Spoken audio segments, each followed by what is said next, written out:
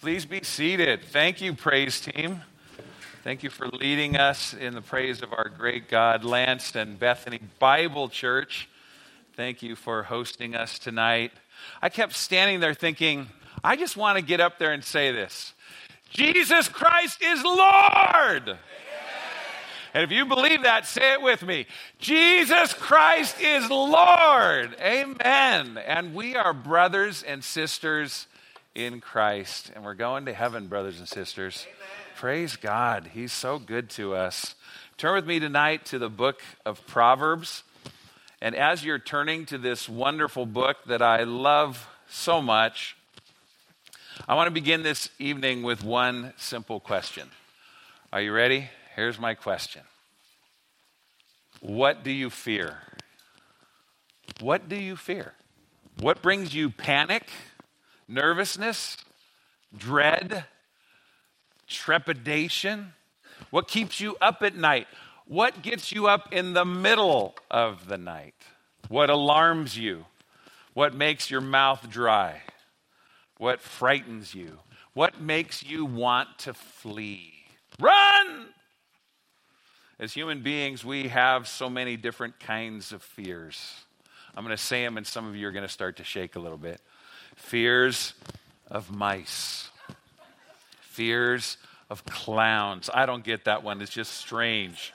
Fears of spiders. Yeah, my 6'4" tall son, James. That's him. Fear of dying. Fear of the government. Yeah. Fear of heights. Fear of snakes. Fear of dogs. Fear of small places. Claustrophobia. That's me. Hour and a half. MRI. I'm so glad my wife was in there with me. Fear of germs. Okay, I guess that one too. Fear of flying. Fear of cancer. Fear of public speaking. Number one fear in the United States. That's why I'm a plumber and I've committed never to speak in public. Fear of people, right? Fear is a common emotion. We've all experienced it, every one of us. Maybe recently, maybe this morning, maybe this afternoon. The fear of being rejected. The fear of losing everything. The fear of growing old. The fear of losing your health. Fear takes so many forms, and we've encountered so many of them. And we can praise God that actually Scripture has so much to say about fear. It does.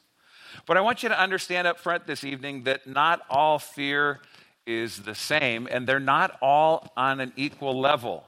Scripture talks about fear in two major categories. First, and most importantly, there is the fear of the Lord. And then secondly, there is the fear of everything else. The fear of the Lord and the fear of everything else. And Scripture tells us to reject all fears of that second kind in favor of the fear of the first kind, the fear of the Lord. Amen. The fear of the Lord is good. It's desirable. It is a fear that is commanded, which we must have. And it will enable us to stand up to all the other fears, all those fears and more that I listed off for you, to courageously face them with our eyes on our infinite, all-glorious God. And the fear of God dispels all those other fears. God the Father, who saved us through God the Son, and who has given us God the Holy Spirit. Now here's how the Bible speaks then about our fears in light of our wonderful Almighty Lord. Do not fear, for I am with you. Do not be dismayed, for I am your God. I will strengthen you and help you. I will uphold you with my righteous right hand. Isaiah 41:10. It is this preeminent fear, the fear of the Lord, that we want to understand tonight. It's just an introduction, okay? So let me say that. You're not going to come out of here exhaustively understanding the fear of the Lord. I may exhaust you, okay? I'm trying not to. But this is, if you want to give it a title, Introduction to Proverbs and the Fear of the Lord. We're introducing Proverbs and we're introducing you to the fear of the Lord in that study. It is a lifelong study. Jesus, our great God and Savior, died us to transform us into people who fear the Lord. who have a holy reverence and worshiping submission to the master of the universe. And so I pray tonight you'll be stirred up, you'll be encouraged, you'll be comforted this evening as you grasp the significance and practical relevance of the fear of the Lord. Interestingly enough, our text is Proverbs 1:7. And you just read what I'm about to read again. So, you know what? If something is worth saying and reading, it's worth saying and reading again, right? The gospel is worth repeating again and again and again. God's word is always worth reading again and again. So I want to read for you Proverbs 1:1-7. And we'll establish then the context of verse 7 and the fear of the Lord. The Proverbs of Solomon, the son of David, king of Israel, to know wisdom and instruction, to discern the sayings of understanding, to receive instruction in wise behavior, righteousness, justice, and equity, to give prudence to the naive, to the youth, knowledge and discretion. A wise man will hear and increase in learning, and a man of understanding will acquire wise counsel. To understand a proverb and a riddle, the words of the wise and their riddles. The fear of the Lord is the beginning of knowledge. Fools despise wisdom and instruction. Now, it always helps when the author of a book gives us its purpose. Why is the book of Proverbs written? The purpose of Proverbs is given in verses 1-6. Now, before I give you the purpose of Proverbs, let me tell you a little about this book tonight, because we're kicking off, as you just heard, a new series for our combined church services in the months ahead. So let's just give a brief introduction to the book of Proverbs. Who wrote it? Well, mostly Solomon. Mostly. He authored chapters 1-9 and then another section, chapter 10 to 22:16. And Solomon probably compiled the sayings of the wise in chapter 22:17 to chapter 24:34. Chapters 25 to 29 were originally written by Solomon, but they were copied and included later by King Hezekiah. You remember Solomon wrote over 3,000 proverbs. Chapters 30 and 31 come from Agur and Lemuel the king. Who are they? Heaven. We'll find out in heaven. I don't know, right? Probably not beforehand. But the primary author is Solomon. Now, who was Solomon? Well, 6 quick facts about him. He was king of Israel after his father David. You can read that in 2 Kings chapter 2, 10-12, this whole ascension to the throne. And his request of Yahweh was for what? Remember? Wisdom. He said, I'm just a child. How can I take the place of my father and rule in his place and follow in his footsteps? I'm just a child. And so he asks God for wisdom, 2 Kings 3:3-9. And Yahweh generously grants wisdom to Solomon so that he is truly the wisest man in all of history prior to the Lord Jesus. 2 Kings 3:10-15. Remember James 1-5? If anyone lacks wisdom, let him ask of God, who gives to all men generously and without reproach, and it will be given to him. And Solomon is an Old Testament example of that. And then you remember, right away, you get this evidence of Solomon's wisdom. 2 women claiming the same baby, right? Now, do you ever put yourself in biblical scenarios and you think, what would I say? Okay, I'm the king. I have to make a judgment. 2 women come and they both say that that baby belongs to them. This is my baby. No, it's my baby. What does Solomon say? Get me a sword. What are you going to do? Cut the baby in half and give half to each mother. That's equitable. Share. That's horrible. So the one woman who's not the mother says, yeah, do it. And the real mother says, no, give the baby to her. That's my baby. I don't want my baby cut in half. Everyone says, wow. What does Solomon conclude? Give the baby to her. She's the mother. The other lady doesn't care about the baby. And everyone thinks, wow, that is the wisdom of God, right? And when you see the wisdom of God, when you see wisdom, it's kind of amazing. I remember this story of this little boy who locked himself in a bathroom, and the mom, for hours trying to get him out, calls the fire department. A firefighter comes to the door, knocks on the door, and says, little girl, come out. The boy opens the door and says, I'm not a girl. See? That's wisdom, right? And when you see things like that, you say, wow, okay, I'm impressed. Solomon was very impressive. He had a worldwide reputation and output. He authored Proverbs, Ecclesiastes, Song of Solomon. Interestingly enough, he authored 2 Psalms, Psalm 72 and Psalm 127, one of my all-time favorites. As you can see, I have 9 kids. Okay, now what else can you tell me about Proverbs? Well, the book of Proverbs, 31 chapters. It's not the longest Old Testament book at 31 chapters. The longest is the book of Psalms, 150. Isaiah has 66. Jeremiah, I'm just reading Jeremiah 52. But Proverbs isn't the shortest either. That goes to Obadiah at 1 chapter. And it's classified among the wisdom literature of the Old Testament. Why was it written? Finally, this guy is so slow. He tells us he's going to tell us the purposes, and 3 pages later he gets to it. Proverbs 1, 1-6 gives the 2 purposes.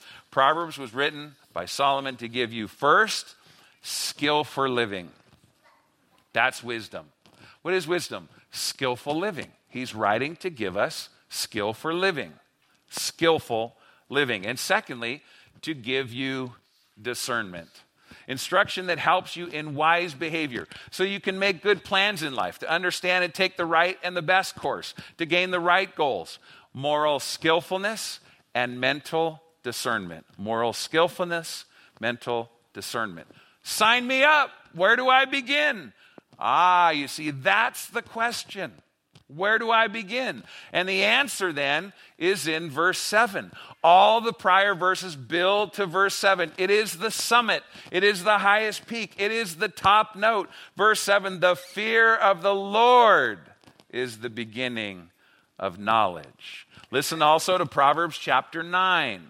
The fear of the Lord, this is verse 10, the fear of the Lord is the beginning of wisdom, and the knowledge of the Holy One is understanding. The fear of the Lord, the beginning of knowledge and the beginning of wisdom. The fear of the Lord. That's what we need, brothers and sisters. We need the fear of the Lord. That is the means to knowledge and wisdom, but it is also a higher end to be pursued for its own sake. And so we better understand the fear of the Lord so that we can zealously seek its acquisition. And to do that, we need to begin with the other side of the coin. So if you're taking notes tonight, one more time, this is the introduction to Proverbs and the fear of the Lord. And if you're taking notes, here's letter A, the neglect of the fear of the Lord. The neglect of the fear of the Lord. You see, though we need to fear the Lord, we as humans do not naturally do so because we're sinful, we're rebellious, we're God haters. We are actually inventors of evil from birth. We don't fear God. We need the new birth. We need the supernatural work of the Spirit in regeneration. We need salvation through faith in the Lord Jesus. In Proverbs chapter 1, notice this in the second line of verse 7. Fools despise wisdom and instruction. Now, verse 7 is an example of what is called antithetical parallelism. It's a parallel contrast between the first line and its opposite in the second line. Fools hate, they despise wisdom and instruction. And so they reject the fear of the Lord, which is the beginning of knowledge. Those who fear the Lord, they gain knowledge and they love wisdom and instruction. And so you see how the thinking goes with antithetical parallelism.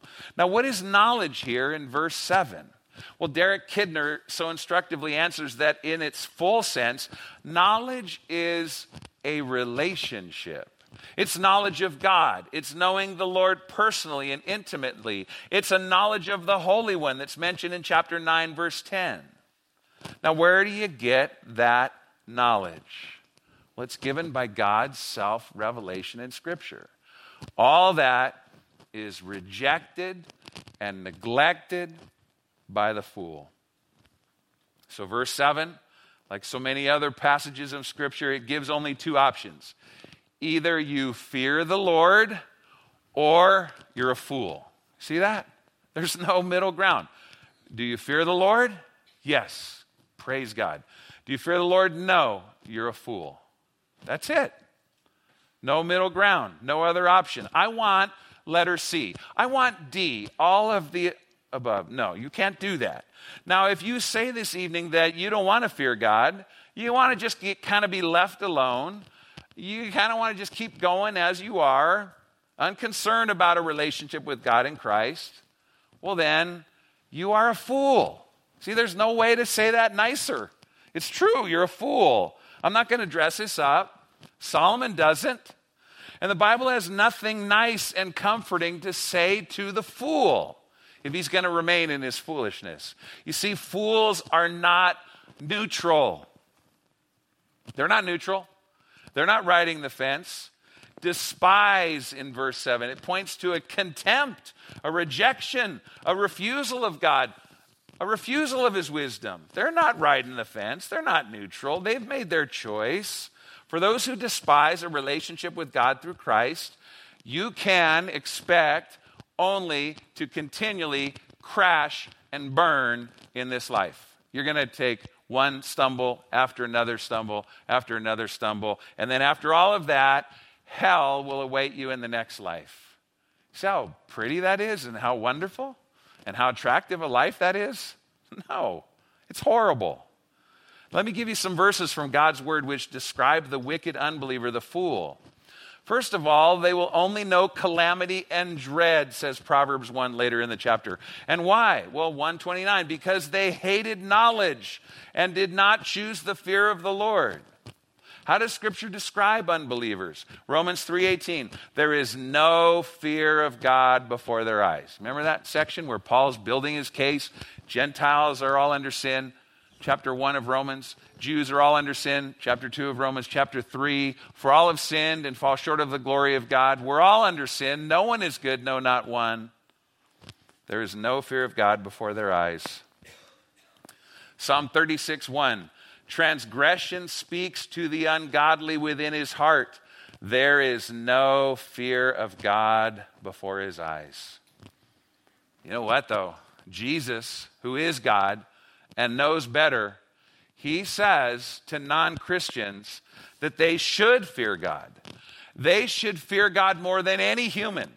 They should fear God ultimately. Listen to how Jesus speaks in Luke 12:4 and 5. I say to you, my friends, do not be afraid of those who kill the body, and after that have no more that they can do. You ever think about that? What's the worst they can do to us as Christians? Well, they could come into the assembly tonight and they could kill us all. And that's the best thing they could do to us, right? The worst thing is the best thing, because then we just go to be with the Lord, and to depart and be with Christ is far better, says Paul. So Jesus says, after that, they have no more that they can do after they kill you. Listen to what Jesus says. But I will warn you whom to fear. Fear the one who, after he has killed, has authority to cast into hell. Yes, I tell you, fear him. Fear God, because he's not done with you when he takes your life and takes you out of this planet. Then you go to hell. Then you go to an eternal existence under the wrath of God, weeping and gnashing of teeth. And so I say to you this evening, if you are the fool that I've just described, then humble yourself before God and call on the Lord Jesus to save you. That's your only hope. Otherwise, there's nothing good that Scripture says to the fool. And there is no other hope for you. Okay, so that's the neglect of the fear of the Lord. But let's move to a better topic, letter B, the nature of the fear of the Lord. The nature of the fear of the Lord. And let me say this first of all. The fear of the Lord is overwhelmingly positive. Even though it initially sounds negative, we hear fear and we think that can't be a good thing. Well, it is a good thing. And this is one of the greatest heart attitudes to cultivate, and certainly one of the strongest incentives for your walk with Christ and your spiritual life. And that's why famous theologian John Murray referred to the fear of the Lord as the soul of godliness. You hear that? The soul of godliness. Well, what is it then? Well, first, let's see what it is not. Let me quote for you 1 John 4:16-18, and that'll help clarify our understanding. John says, we have come to know and have believed the love which God has for us. God is love, and the one who abides in love abides in God, and God abides in him. By this, love is perfected with us, so that we may have confidence in the day of judgment. because as he is, so also are we in this world. There is no fear in love, but perfect love casts out fear, because fear involves punishment, and the one who fears is not perfected in love. Wait a minute. I thought you said there's a fear of the Lord, but now you're saying we don't fear because of love. See, we got to use our brains as Christians, don't we? I mean, when you interpret Scripture, you got to pray and you got to humble yourself and you got to think, right? We love God because he first loved us in Christ, and as a result, we have confidence before God. Not self-confidence, but confidence in Christ. And all God our Father has done for us in and through Christ. For us, forgiveness, justification, adoption, and inheritance with all the saints in light. He's given us the Holy Spirit. He's given us Jesus as the ultimate gift. And so we look ahead to Christ's return. And we look ahead to the return of Christ not with cringing fear. What's going to happen when I see Jesus? Well, no believer is going to wonder at what's going to happen when we see Jesus. We're going to marvel at him, and he's going to take us to be with him forever. Our citizenship is in heaven. So there's not this cringing fear. We look ahead with expectation. Philippians 3, 20 and 21. My citizenship is in heaven. When I see Jesus, he's going to transform this humble body. I am a specimen of a humble body standing before you. It is aging and wearing out and getting bigger, by the way, but I'm working at that. Okay, but all the while, he is going to, when he comes, transform this humble body into conformity with his glorious body. Expectation of glorification. The fullness of our future as citizens of heaven. So the fear of the Lord does not involve fear of future punishment. We're not going to be judged, condemned, cast into hell when we see Jesus. That's for the fool, the unrepentant fool. We're forgiven in Christ. We are loved and adopted. We're clothed in Christ. We're joined to Christ. Christ is our advocate with the Father. Jesus Christ the righteous. He himself is a propitiation for our sins. He paid their price. He satisfied God's just demands. God's wrath is now turned away from us through faith in Christ. We stand in grace. I'm preaching through Romans. I love the book. I love it. So God our Father's love in Christ casts out this cringing fear. That is not the fear of the Lord that we should have. Though unbelievers should fear God's future wrath and judgment for their rebellion and their rejection of Christ, that's not us.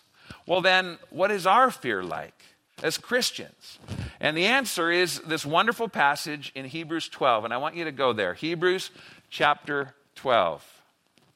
We only have till like 9, right? I'm looking at the clock back there. Okay.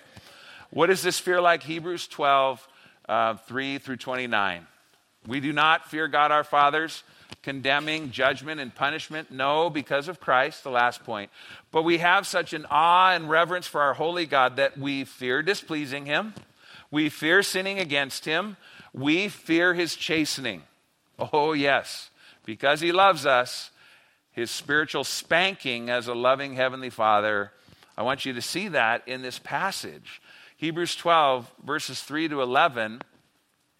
Can't wait to get to heaven. I'm going to find out who wrote Hebrews. For consider him who has endured such hostility by sinners against himself, so that you will not grow weary and lose heart. You have not yet resisted to the point of shedding blood in your striving against sin. And you have forgotten the exhortation which is addressed to you as sons. My son, do not regard lightly the discipline of the Lord, nor faint when you are reproved by him. For those whom the Lord loves, he disciplines. That's how he shows his love. And then this next line, wow, he scourges every son whom he receives. Are you his child? Expect the spankings that will train you. God trains us through painful trials, through chastening. He will do whatever it takes to make us like Jesus Christ.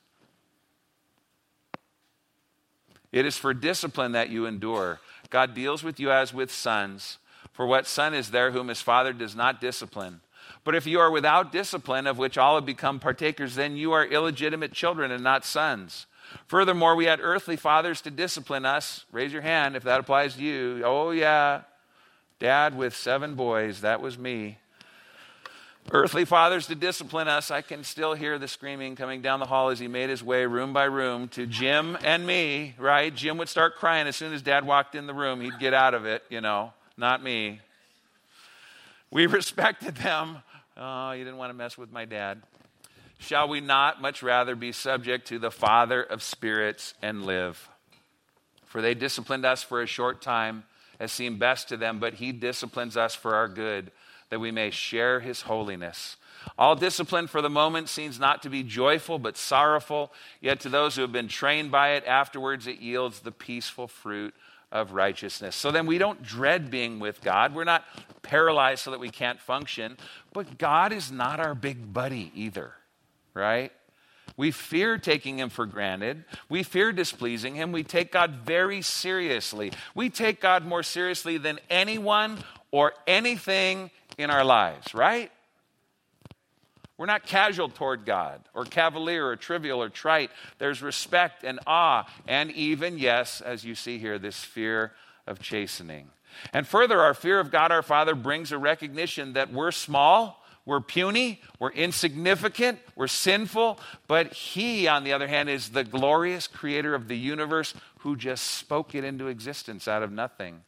And so we stand in awe, and we have trembling in our soul before him. We kneel in adoration, we bow in humility. And seeing God rightly in Christ then brings a seriousness of mind, a soberness, humility, worship, submission. Notice now in chapter 12 of Hebrews, verses 18 to 29. I'm going to read the whole thing. For you have not come to a mountain that may be touched, and to a blazing fire, and to darkness and gloom and whirlwind, and to the blast of a trumpet, and the sound of words, which sound was such that those who heard begged that no further word should be spoken to them. And they could not bear the command, if even a beast touches the mountain, it will be stoned. This is a description of Sinai. And so terrible was the sight that Moses said, I am full of fear and trembling. But you have come to Mount Zion, and to the city of the living God, the heavenly Jerusalem, and to myriads of angels. Thousands upon 10,000s of angels attend him. Think about that. If you and I saw just one of them, I think I know what we would do. We would fall down before an angel to worship. And if you say, not me, well, then you're more spiritual than John, because John does it twice in the book of Revelation. That's how glorious just the angels are. And there are thousands upon 10,000s of them around God right now as we're gathered. Myriads of angels around him.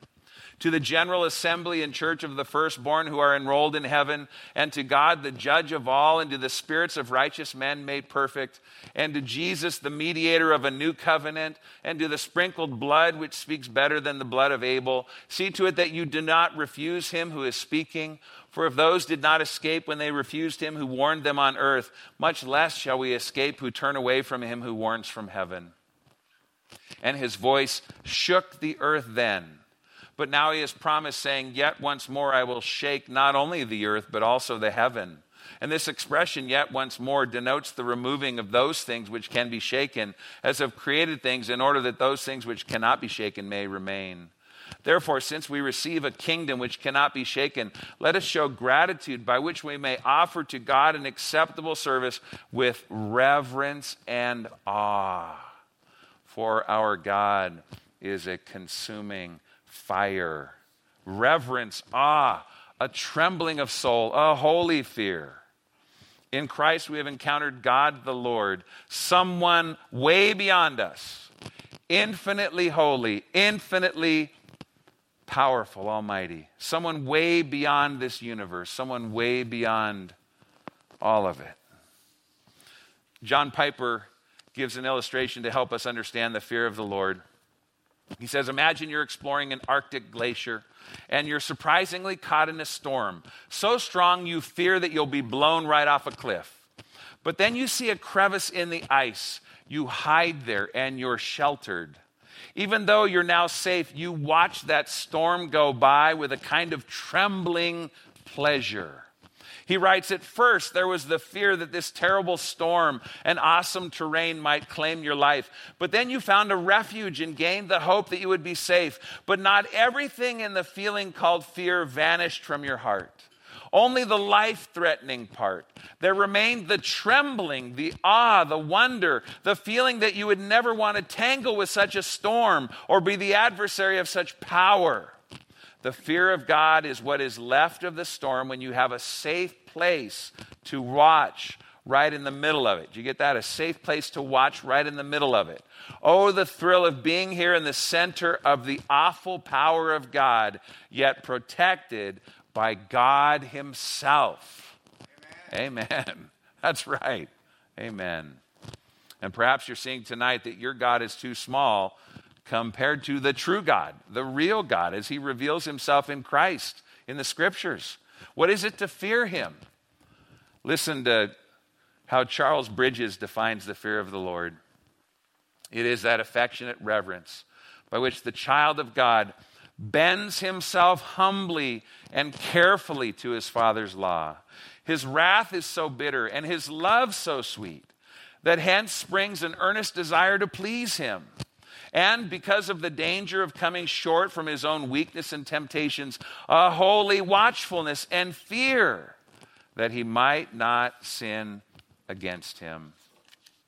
So I acknowledge then that God is Lord and Creator. I'm his lowly, puny, sinful creature, but my heart delights in him and worships him as my Father through Christ, and I delight to be his child. And it is the reverential awe, the respectful fear of the child with his infinite Father. And we respect and we obey what our Heavenly Father says. We want to please him and not sin against him, lest we invite his loving and holy chastening upon us. And we know we're accountable to the Lord and will one day give an account of our life to him. And so listen to that familiar passage, 1 Peter 1:17. If you address as Father, the one who impartially judges according to each one's work, conduct yourselves in fear during the time of your stay on earth. Okay, so that's the nature of the fear of the Lord. Let's move to letter C. If you're taking notes, the necessity of the fear of the Lord. The neglect, the nature, and now the necessity. And that's back to Proverbs 1:7. The fear of the Lord is the beginning of knowledge. Until you fear the Lord, you have no true knowledge. I don't care how many degrees you have or how well educated you are. The beginning here refers to the first and the controlling principle. It isn't a stage you get through and leave behind. The fear of the Lord is this worshiping, reverential submission to the Lord, and he's revealed himself by name, Yahweh. So then, the fear of the Lord is the chief thing. It's foundational. It's fundamental to knowledge. Amen. Imagine, can people have knowledge who reject God? No. You begin here and you continue here. And knowledge here, to say it again, it's not primarily math and science and engineering and athletics, working on your car or your house or in the garden. To repeat, knowledge in its full sense is a relationship. It is knowledge of God. It's knowing God relationally and intimately. It's humbling yourself and entering into a love relationship with God through Christ. And if you don't fear God, you don't even know him. We saw that in our last major point, the neglect of the fear of the Lord. So listen again to Proverbs 9, verse 10. The fear of the Lord is the beginning of wisdom, and the knowledge of the Holy One is understanding. The knowledge of the Holy One is understanding. Contrast that with Job 21:14. They, that is the wicked, say to God, depart from us. We do not even desire the knowledge of your ways. See the contrast? We don't want you. We don't want your ways. So now remember, you don't merely begin with the fear of the Lord and then move on. No, you never take a day off from the fear of the Lord. Proverbs 23:17. Do not let your heart envy sinners, but live in the fear of the Lord always. Always. You never move beyond it. You grow in it. Amen. In fact, to boil it all down, the fear of the Lord is the beginning step. It's every step along the way, and it's the conclusion, right? Ecclesiastes 12:13, the conclusion, when all has been heard, is fear God and keep his commandments, because this applies to every person. Well, maybe you say, isn't that primarily something in the Old Testament? That's not really for us as Christians in the New Testament? I say wrong. Hebrews 12, 1 Peter 1:17. I already mentioned those. But here's another passage that should be familiar to us. 2 Corinthians chapter 7, verse 1, Paul says, "Therefore, having these promises, beloved, let us cleanse ourselves from all defilement of flesh and spirit." Listen, perfecting holiness in the fear of God. That's the Christian life. Perfecting holiness in the fear of God. In the book of Acts, I want you to go on a quick little journey with me. Start in Acts chapter 2. We're familiar with that chapter, the birthday of the church, and the signs and wonders that the Lord worked through the apostles. And after all is said and done, 3,000 come to Christ. And then you read in Acts chapter 2, verse 43, "And everyone kept feeling a sense of awe," phobos, fear. "And many wonders and signs were taking place through the apostles." And then turn over to Acts chapter 5, and I want you to see fear, this fear of the Lord in the life of the church. Acts 5:5. Ananias and Sapphira, who were slain in the spirit, literally.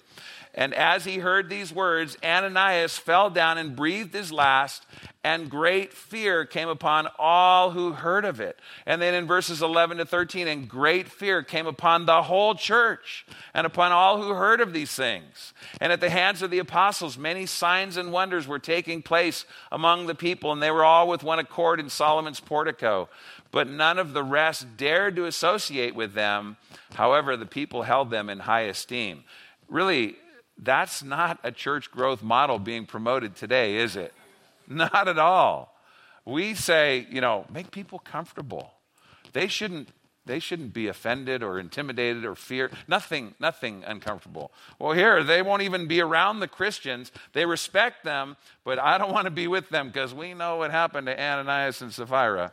We don't want that to happen to us. And then in Acts chapter 9, verse 31, we have this summary statement. "So the church throughout all Judea and Galilee and Samaria enjoyed peace, being built up and going on in the fear of the Lord. And in the comfort of the Holy Spirit, it continued to increase." So then we all need to be growing in the fear of the Lord. So how do we do it? I don't know. We're done. No. Letter D, very practically, application-oriented. Let's talk about the nurture of the fear of the Lord. Neglect, nature, necessity, now nurture. How do you grow in the fear of the Lord? I've got really good news for you. Really great news. God does this in us, and here's how he does it. Read, meditate upon, and delight in his word, and you will grow in the fear of the Lord. That's his promise. That's what the word of God does. Wouldn't we expect that anything our Heavenly Father requires of us, he's going to tell us, he's going to equip us, he's going to empower us to do it? Just like 2 Timothy 3:16 and 17 says, "All scripture is God-breathed and profitable to teach us, reprove us, correct us, train us in righteousness, that the man of God may be adequate, equipped for every good work." Isn't it great to know we're not going to get to heaven and find out God expected something of us that he didn't even tell us about, and he didn't even prepare us for, and he didn't equip us to do? There's no such thing. He makes us, through the word, adequate, equipped for every good work. And specifically, listen to Psalm 119:38. The psalmist says, "Establish your word to your servant as that which produces reverence for you." See, the word of God produces reverence in us. The fear of the Lord. Read the word, meditate, delight in it. It produces the fear of the Lord. So much so that in Psalm 19, when Scripture is characterized, one of the titles of Scripture is the fear of the Lord. Now, why would God do that? Well, because he's telling us what Scripture produces. Psalm 19:9, "The fear of the Lord is clean, enduring forever. The judgments of the Lord are true. They are righteous altogether." So the fear of the Lord, that's a description of Scripture based on what it fosters in us. So isn't that good to know that as you read the Word of God and meditate on it and it lives within you, it is going to produce in you the fear of the Lord. It will happen as a work of God. How else do I nurture the fear of the Lord? Secondly, no big, overwhelming, gotcha. That was an incredible point. Number 2 is very simple. Pray that God would develop this in you. Well, I could have written that sermon. You could have. I told you I'm a plumber, right? Okay, Psalm 86:11. Teach me your way, O Lord. I will walk in your truth. Unite my heart to fear your name. I want to ask you to pray that right now. I'm going to read it again and just make it your prayer. Ask God in Christ to do this work in you. Teach me your way, O Lord. I will walk in your truth. Unite my heart to fear your name. See, isn't that better than sitting in a sermon feeling guilty, thinking, man, I am falling so far short of this? What do? Well, just start praying. Lord, yes, I need to grow in this area. Would you please produce in me the fear of the Lord? How do I develop and grow in the fear of the Lord? Point 3. Now, this is kind of a longer one. Think much on God as the creator of all, as the savior of sinners through the gospel, and as the judge of the unrepentant wicked. I know I threw it all. I gave you an easy point and then a really long one. Think much on God as the creator of all, as the savior of sinners through the gospel, and as the judge of the unrepentant wicked. And a few passages that come to mind. Revelation 14:6 and 7. And I saw another angel flying in mid-heaven, having an eternal gospel to preach to those who live on the earth and to every nation and tribe and tongue and people. And he said with a loud voice, fear God and give him glory, because the hour of his judgment has come. And worship him who made the heaven and the earth and sea and springs of waters. Think on him as glorious, almighty, all-wise, the all-sovereign creator of heaven and earth. And I literally encourage you to just get out into creation. And sometimes you've got to get out of the area. We were in Arizona, and recently, wow, you could actually see stars. You know, you get out. I grew up in LA. There are stars if you get out of the city. Look at the stars. Look at the clouds. Look at the mountains. Go to the beach. Visit Yosemite. Do what I finally did at the age of 56. I'm ashamed to say this. I grew up in California. I have never been to the Grand Canyon before this summer. And I'll tell you, at the end of that, when Donna and I drove along and stopped probably 20 times, I felt staggered and overwhelmed, really, like I had been on too many roller coaster rides. I mean it. It was just like you're standing there and you're looking a mile down. And I thought to myself, it's really good to feel puny and insignificant because we think we're so great. And this is just a hole in the ground on a little ball of dirt, planet Earth. And this planet is so dinky compared to our sun, which is so dinky compared to much larger suns and the vastness of the universe. And here I am, a little puny nothing. See God's power and majesty, that it would lead to the fear of the Lord. Think of natural disasters, so-called, that you've been a part of, acts of providence. How did you feel in that last little shakeup that we had, right? I mean, isn't it a weird thing to know that terra firma is not terra firma and everything is shaking? And where are you, Tom Dowd?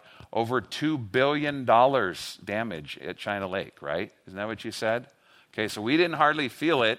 In fact, I was pretty bad. I just stayed in the chair, and Donna and the kids got under the table. Dad, are you going to come under? Well, I'm thinking about it. You know, it wasn't like I remember, right? Even the aftershocks of the Northridge earthquake were worse than that, but not in China Lake, right?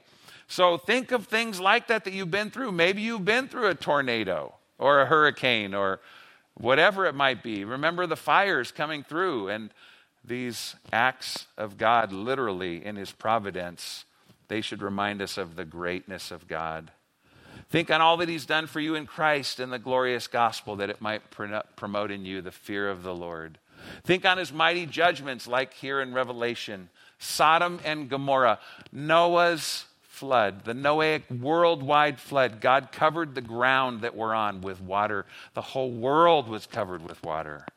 Everything died except every land air breather died except the people and the animals on the flood. Think of Pharaoh in Egypt and the judgment on the false gods with the 10 plagues. And think on how he spared you from eternal hell in Christ, that it might promote the fear of the Lord. How else can we develop and mature in the fear of the Lord? Point 4, seek wisdom diligently. I mean, that's the message of the book of Proverbs, Seek wisdom, seek skillful living. The early chapters, again and again, we're in chapter 6 as a family. I don't know how many times our Phillips family has gone through the book of Proverbs now. I know James was little and he just turned 30 this year. And if you seek wisdom, you will discern the fear of the Lord. So look with me at Proverbs chapter 2. The very next chapter, 1-6. My son, if you will receive my sayings and treasure my commandments within you, make your ear attentive to wisdom, incline your heart to understanding. For if you cry for discernment, lift your voice for understanding. If you seek her as silver and search for her as for hidden treasures, then you will discern the fear of the Lord and discover the knowledge of God. For the Lord gives wisdom. From his mouth come knowledge and understanding. If you pursue wisdom, look what you get. You discern the fear of the Lord and discover the knowledge of God. So pursue wisdom. Seek wisdom diligently. Fifth, humbly trust the Lord in everything and turn from evil. Humbly trust the Lord in everything and turn from evil. That's how you will grow in the fear of the Lord. Proverbs 3:5-7, trust in the Lord with all your heart and do not lean on your own understanding. In all your ways acknowledge him and he will make your paths straight. Do not be wise in your own eyes. Fear the Lord and turn away from evil. Proverbs 8:13, the fear of the Lord is to hate evil. Proverbs 16:6, the second half, by the fear of the Lord, one keeps away from evil. And then number 6, regularly praise the Lord, live for his glory, and worship him in everything, and you will fear the Lord. Psalm 22:23, you who fear the Lord, praise him, glorify him, and stand in awe of him. I got a question for you. Are you a God-fearing man? We don't even talk like that anymore. Isn't that true? Has anyone ever asked you that question? If they did, maybe they said it like this: are you a God-fearing man? You know, we don't even talk like that. It's an older expression, God-fearer, but it should be revived. Are you a God-fearing woman? God-fearer. A young man who's a God-fearer, a young woman who's a God-fearer, a student who is a God-fearer. I end with a summarizing quote.